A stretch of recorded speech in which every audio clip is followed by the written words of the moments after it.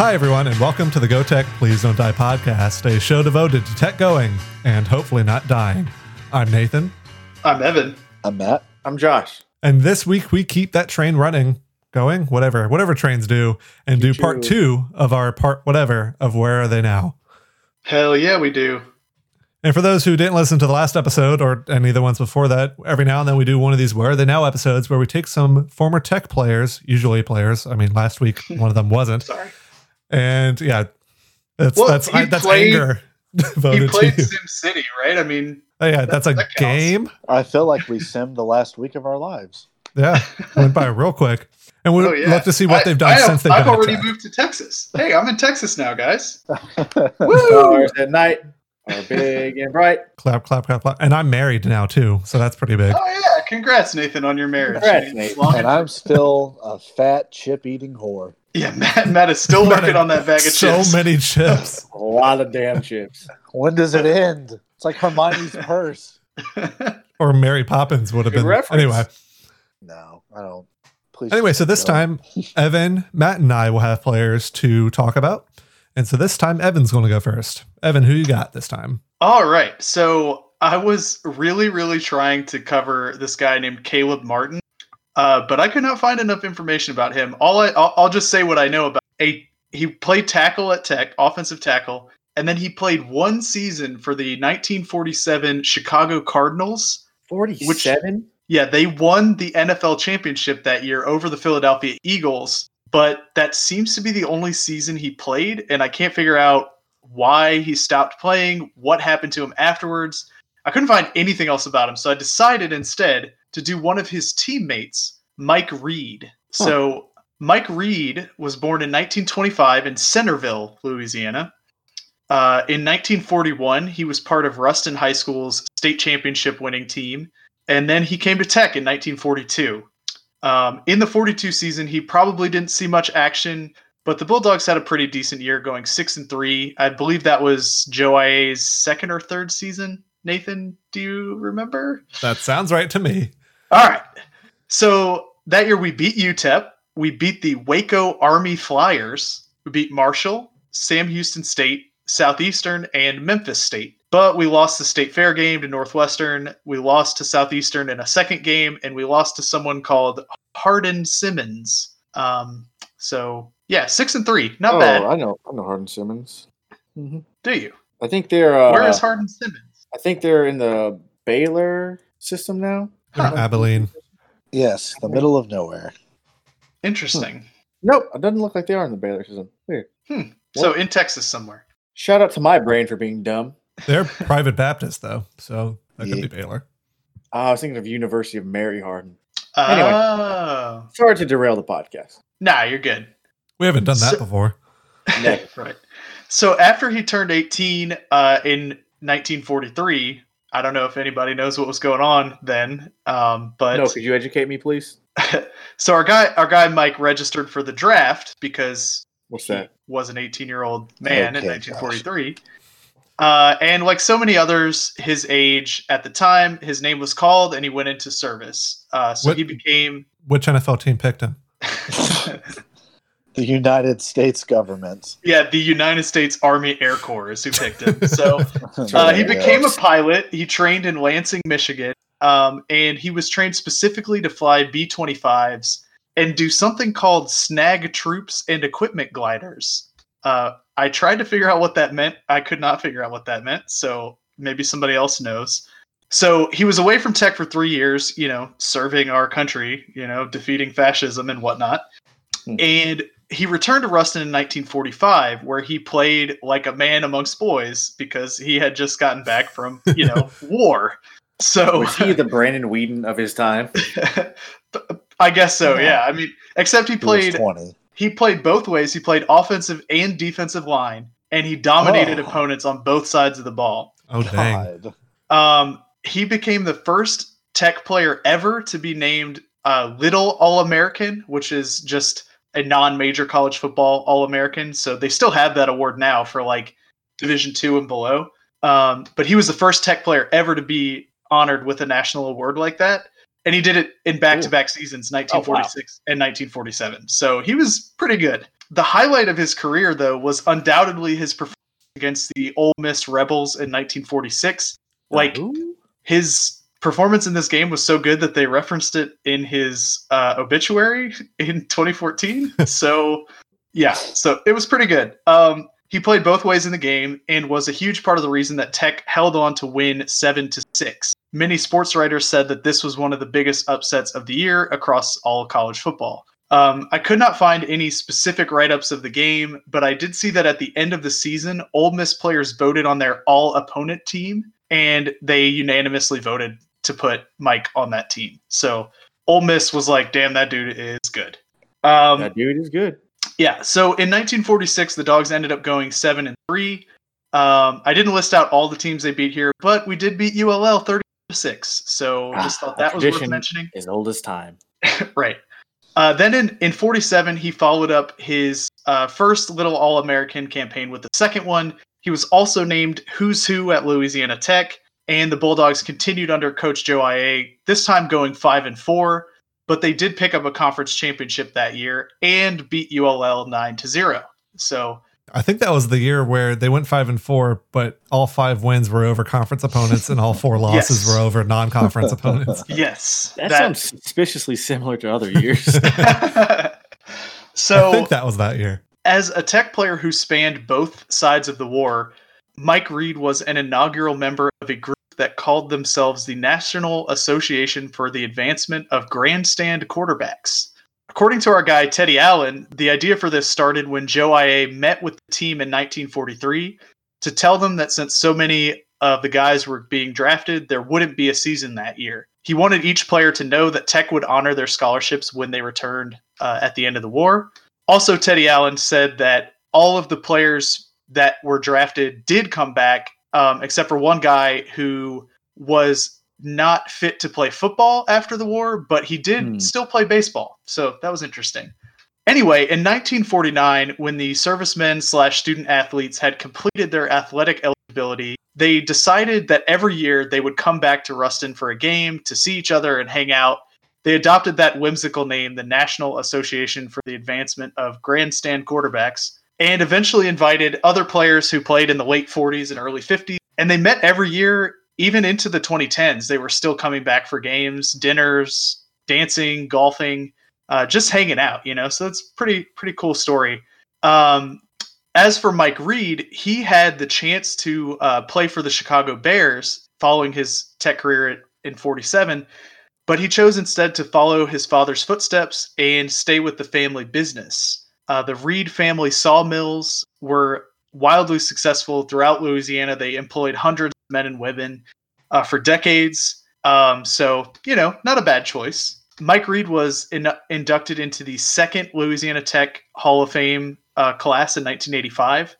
And he was also named to the All-Century team in 2001, which, if anybody has access to that list, I would love to see it, because I could not find the whole list anywhere online. I could only find the best 50 players in Joe IA Stadium history, which obviously does not include Mike Reed, because Joe IA Stadium was not built until the 60s. So anyway, he passed away in 2014, and his obituary says that he will be remembered most for his gentle and humble spirit, unconditional love for everyone he knew, and he had many friends whom he loved dearly and helped him live a long, happy life. So That's nice. yeah. On his passing, also, the Louisiana State Legislature honored him by passing a current resolution with the Senate in memorial of his life. So that was pretty cool. That's awesome. Yeah. Also, I tried to find out if he was related to Ethan, who, you know, is the subject of my greatest failure. But I don't think he is related, because Ethan is from Sulphur, and it seems like his family still lives in North Louisiana. So I don't know, though. Could be a cousin or something, but didn't appear to be. That's Mike Reed. All right. And so since Matt has been jumping at the bit to provide his player for what is, I guess, over a week now, Matt, who do you got now? What's going on? Yeah, Matt's ready. So Matt's Where Are They Now player person is Matt Gallion. Myself. I don't. Okay. Yes, I was ready. I was thinking of that SpongeBob episode where Pat, like, the musical notes get on Patrick, and he's like, "Get him off me! Get him off!" And I distracted myself. Turn of events. Okay, so I didn't know we were doing this until today, and decided that since Evan was being delayed by AT&T, to very quickly look up a random player and find out as much about them as I could and share them with you guys. My guy's name, I think it's one of the coolest names of any athlete to ever come through Louisiana Tech. My boy, Mickey Slaughter. Mickey Slaughter. All right. I know a bit about this guy too, but I'm not going to jump in with I what recognize I know. the name, but I'm just gonna. My boy, Mickey Slaughter. Real name Milton Slaughter, went by Mickey, whatever. It was a different time. Mick, I'm gonna call him Mick. Mick was we're friends on Facebook. Beat you up. We're friends on Facebook. So Mickey, like someone else mentioned earlier in this podcast, was from Monroe, aka Funroe.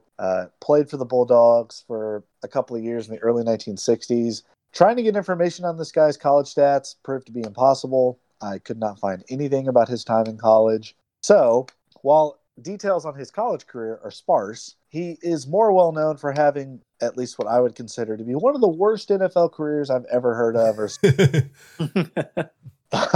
In fact, his continued employment in the NFL for as long as he went on is one of the greatest anomalies. Now he's really going to kill me.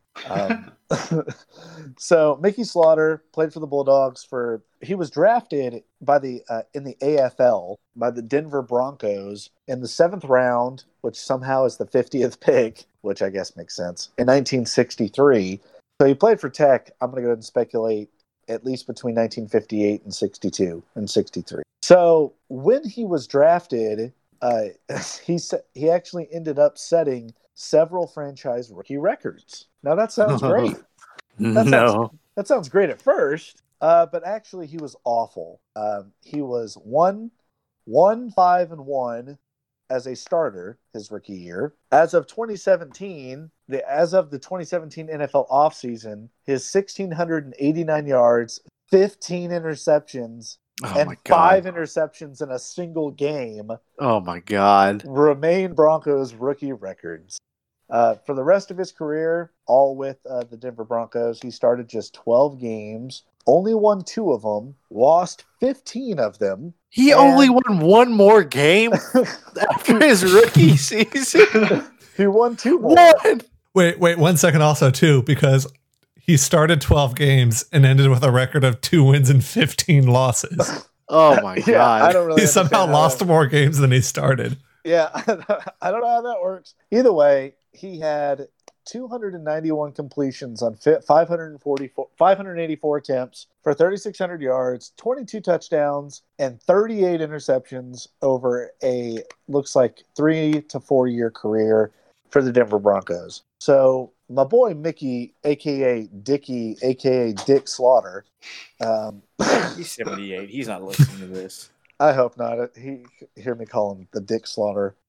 But anyway, so Mickey Slaughter's NFL career, or AFL career, I should say, because the merger didn't happen until the early 70s. His professional football career was fairly abysmal. He was not a very good pro football player. But after his football career ended, he went back to Louisiana Tech shortly after leaving the AFL in 1966 and earned his MBA, Master of Business Administration degree from Louisiana Tech. Also, let me back up real quick. He actually doesn't even say what high school he went to. What the hell, Dick? He went to Bolton High School. I went to Bolton. Well, there you go. So, where's that? Alexandria? Yep. Oh, okay. So, there you go. You guys all on the Louisiana Tech Hall of Fame page too? I'm on Wikipedia, but same thing. So, even though his professional football career was mostly terrible, he left the AFL and decided to go back to Louisiana Tech, where he earned his Master of Business Administration degree. And in 1967, his former high school football coach, Maxie Lambright, offered him an assist. Come on, Josh. That's where the pool is, right? Yes. Yeah, okay. He's the guy that created the outdoor pool. The Lambright Center was coaching the team. A sentient building. Monster House. I'm starting to get scared, given the circumstances of tonight. So, his former high school football coach, Maxie Lambright, turned Louisiana Tech football coach, offered him a position on his staff in 1967. He accepted and became a it says he coached the offensive backfield for 12 years. I think, I'm not 100% certain, that I have met Mickey Slaughter, and it's been 7 years, and I'm sure he remembers me. So he's going to come find you now. He's going to come find you now. Photographic memory. He remembers you that day. And so geriatric man is going to come kick your ass. 78 years old. He's the same age as my grandfather. Show some respect, you goddamn asshole. Oh man, I found my next player. There you go. So I'm not finished, goddamn it. Is your next player the guy who's also on that Wikipedia page where Mickey Slaughter was inducted in the Hall of Fame or whatever, alongside a bunch of people, including hot air balloonist Bill Bussey? Wait, what? It was not. No. It is not. I found it mine. on the Google Images page, and you know what? I'm running with this because this. We'll do that'll be next time. I mean, Bill Bussey was inducted into the Arclatech Sports Museum of Champions alongside Mickey Slaughter, and now I need to know everything about this hot air balloonist. I'm sticking with what I know. I got another CFL legend. Oh my God, Josh.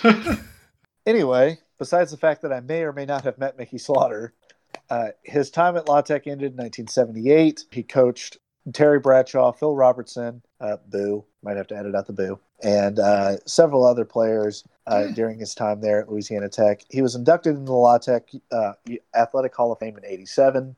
His son, Bobby Slaughter, played football at La Tech, was an All-American wide receiver in 1990. Couldn't find a lot about him, though. Was drafted by the 49ers in 91 and apparently never quit playing for them because it doesn't say when his tenure there stopped.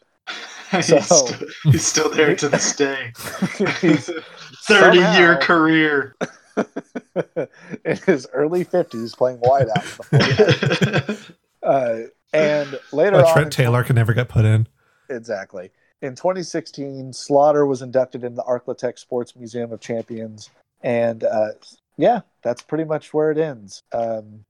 He had an unremarkable pro football career for the Broncos, ended up coming back to La Tech and ended on a high note, coaching for 12 years, winning a couple of national titles.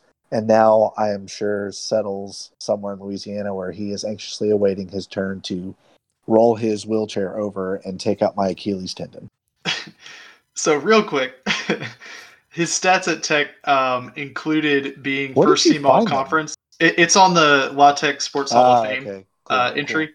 So he was first team all conference 3 times and was named to the Williamson All-America team in 1962. So that's pretty good.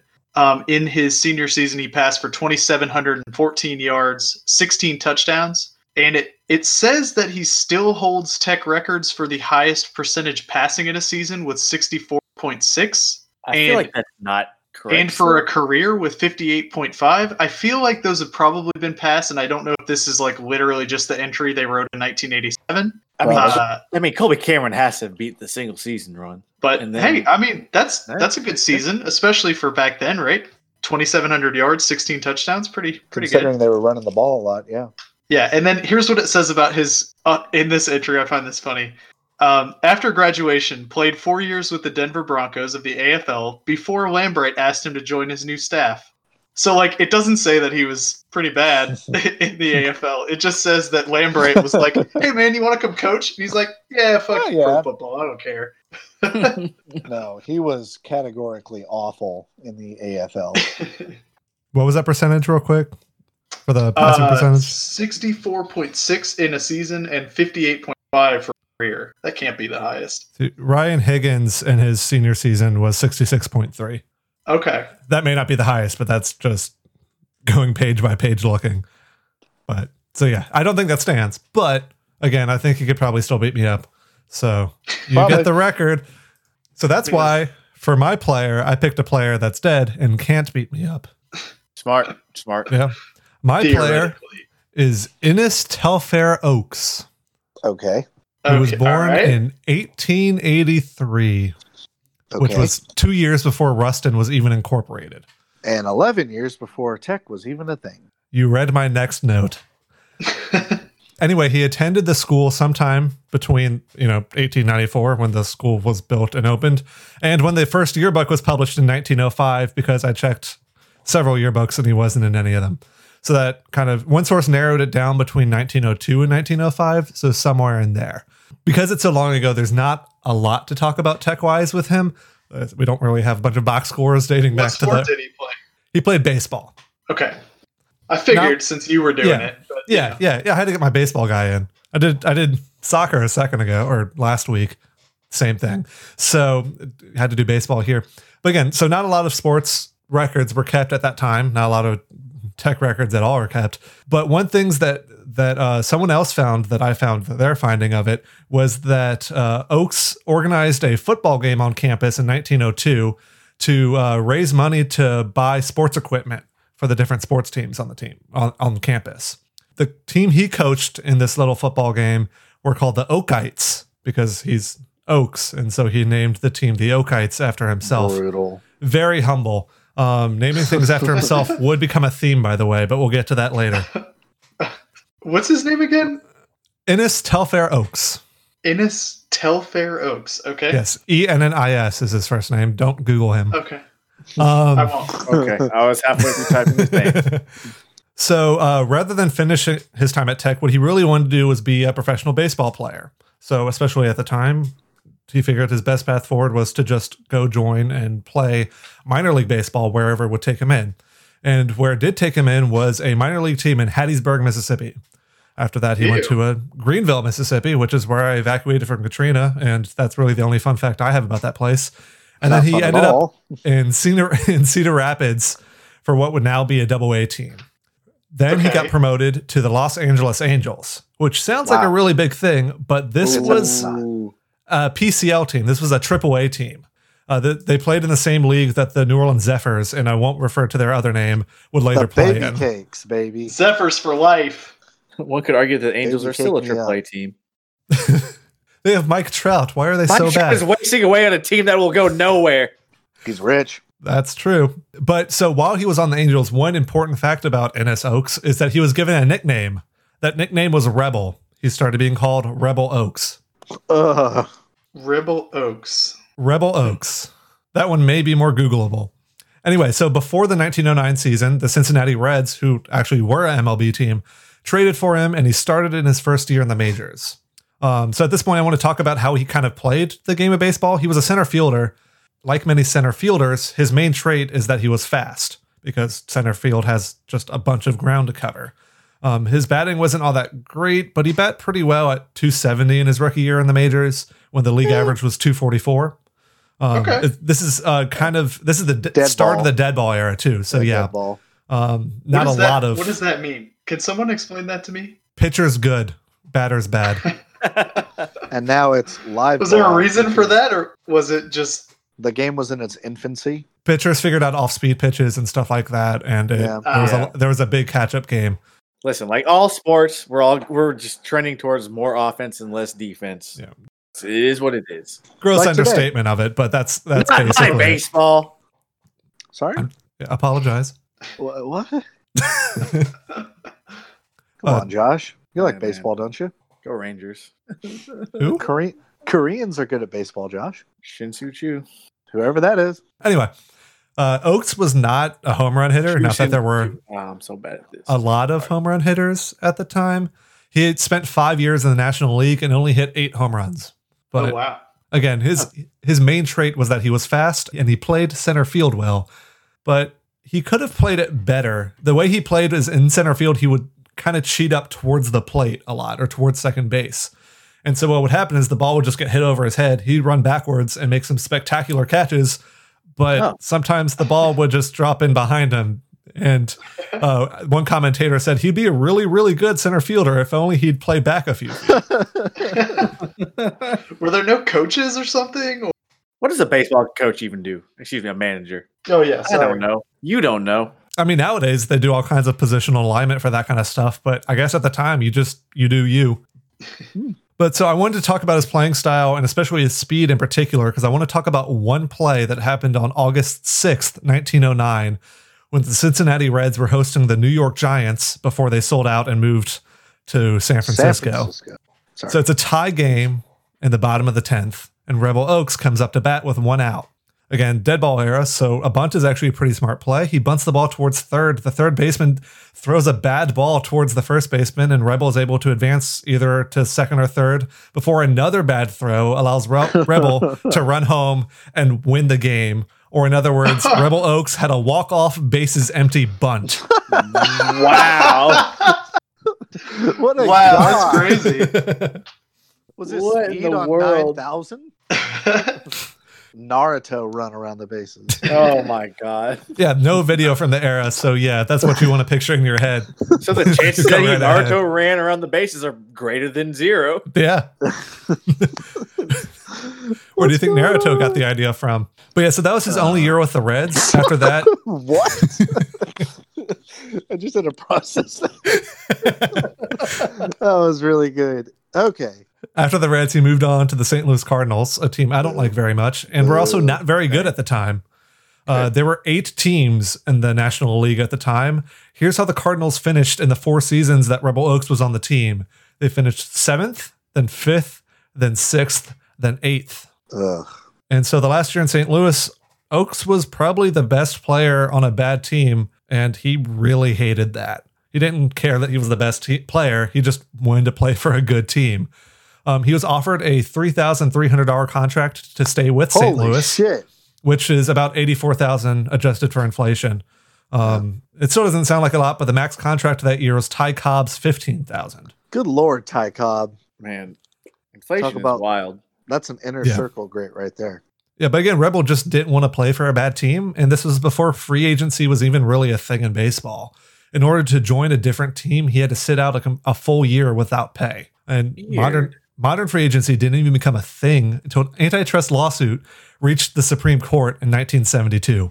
Wow. That's crazy. Yeah, there was an earlier ruling that said that baseball was entertainment, so not subject to antitrust situations. And now, it took until 40 1972 for that to kind of not be true anymore. and then 47 years later, you got players signing $400 million contracts.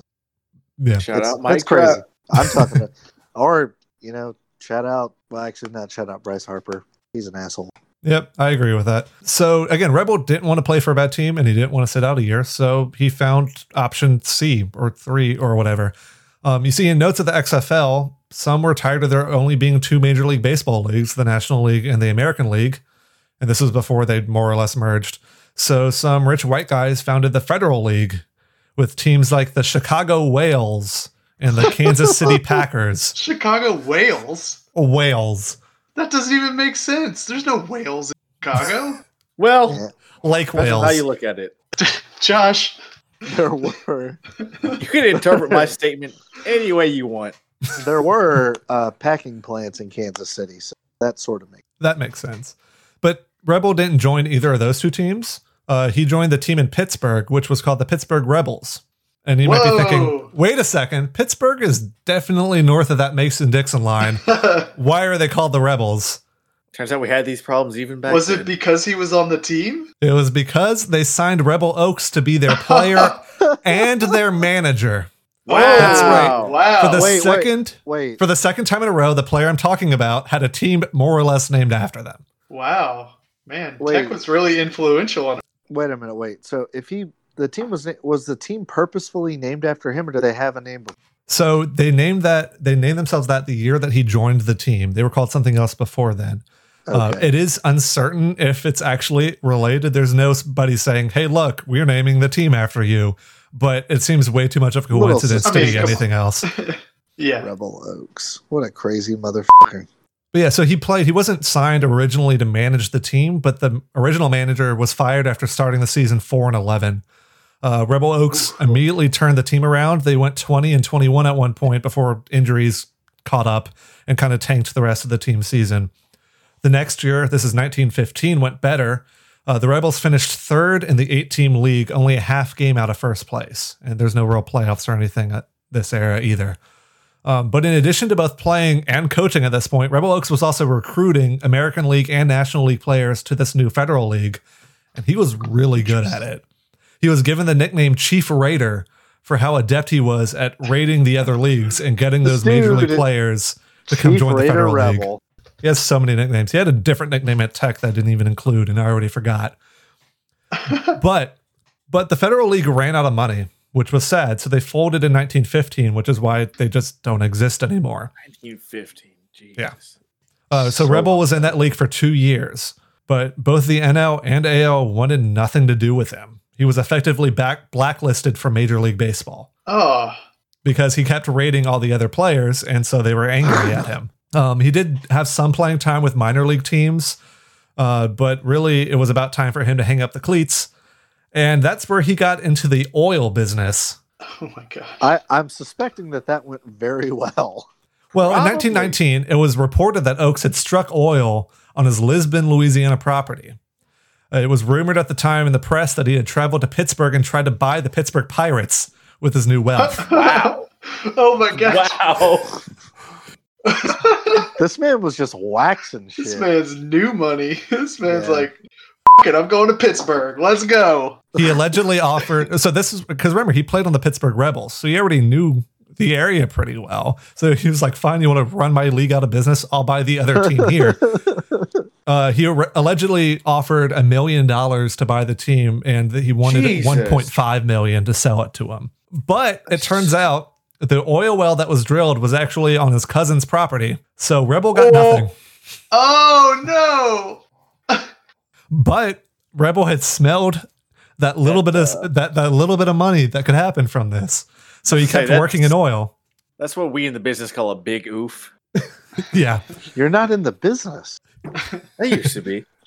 What? Josh used to be destroying our planet. Were you an oil tycoon at some point?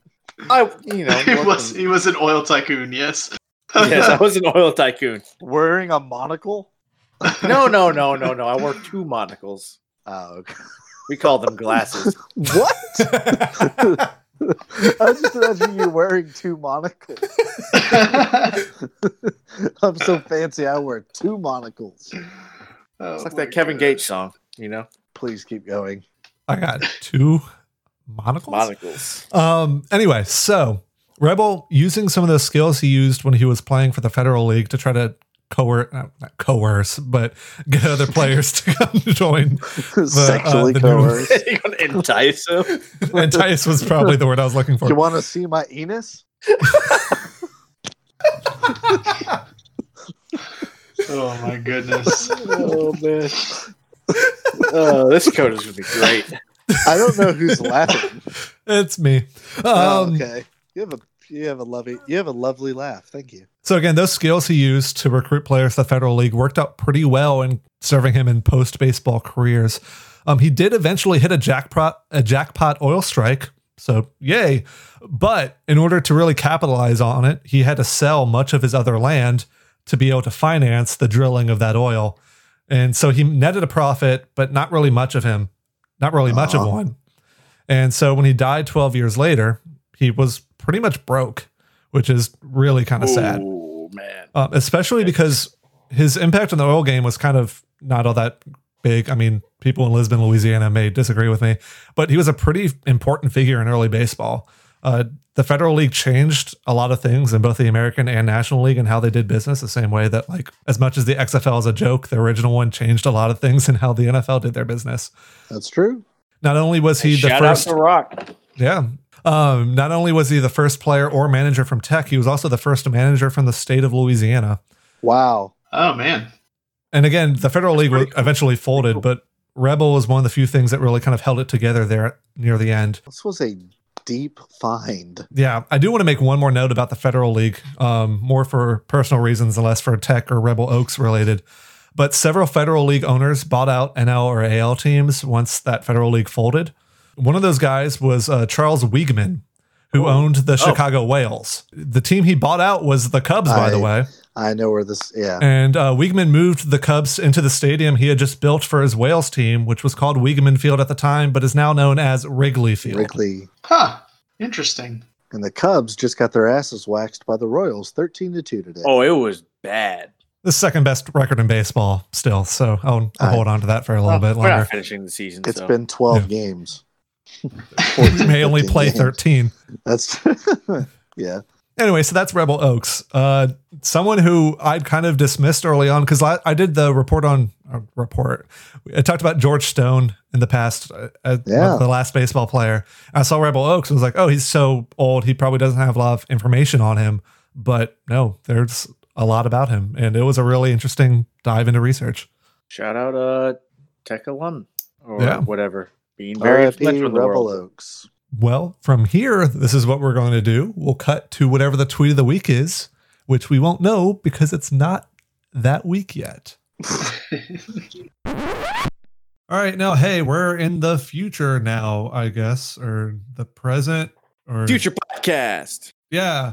We're going back to the future. I don't know. There's something there. Anyway, we're coming to you the day before the episode drops to do the tweet of the week, since it would be kind of hard to have a tweet of the week when we recorded the episode 2 weeks ago. Or maybe we always knew this tweet was coming. Maybe that's it. Or maybe we just recorded everything last night too, and we're just lying about having it ready ahead of time.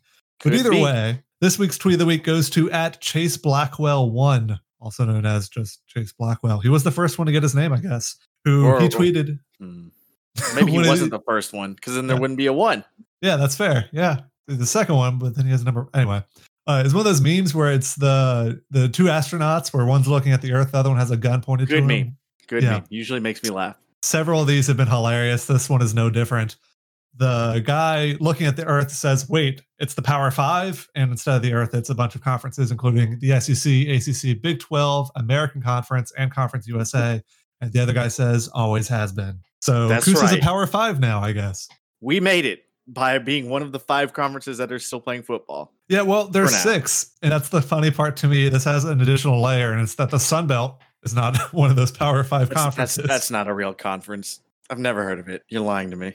Maybe that's all the Power 6 propaganda that the American Athletic was trying to do last year. They were trying to be bros and like bring in the Sun Belt. Yeah. That's a nice gesture. Yeah. I mean, you kind of feel bad for schools like ULM, and we'll talk about that scheduled game next week. I think we'll do some more preview things, assuming that the schedule isn't canceled by then. But yeah, we'll I mean, it's the point where I feel bad for ULL or for ULM. Yeah, don't feel bad for ULM. I would never feel bad for ULM. Anyway, that's the tweet of the week this week. Just jumping in here right at the end to bring you that. Yeah. Yeah. But thanks for listening to the Go Tech Please Don't Die podcast. As always, you can follow us on Twitter @GOTECHPLSDNTDIE or head to our blog, gtpdd.dog. That's DOG. Until next time, I'm Nathan. I'm an astronaut meme. And Evan and Matt are nowhere to be found, but Go Tech, please don't die. Please.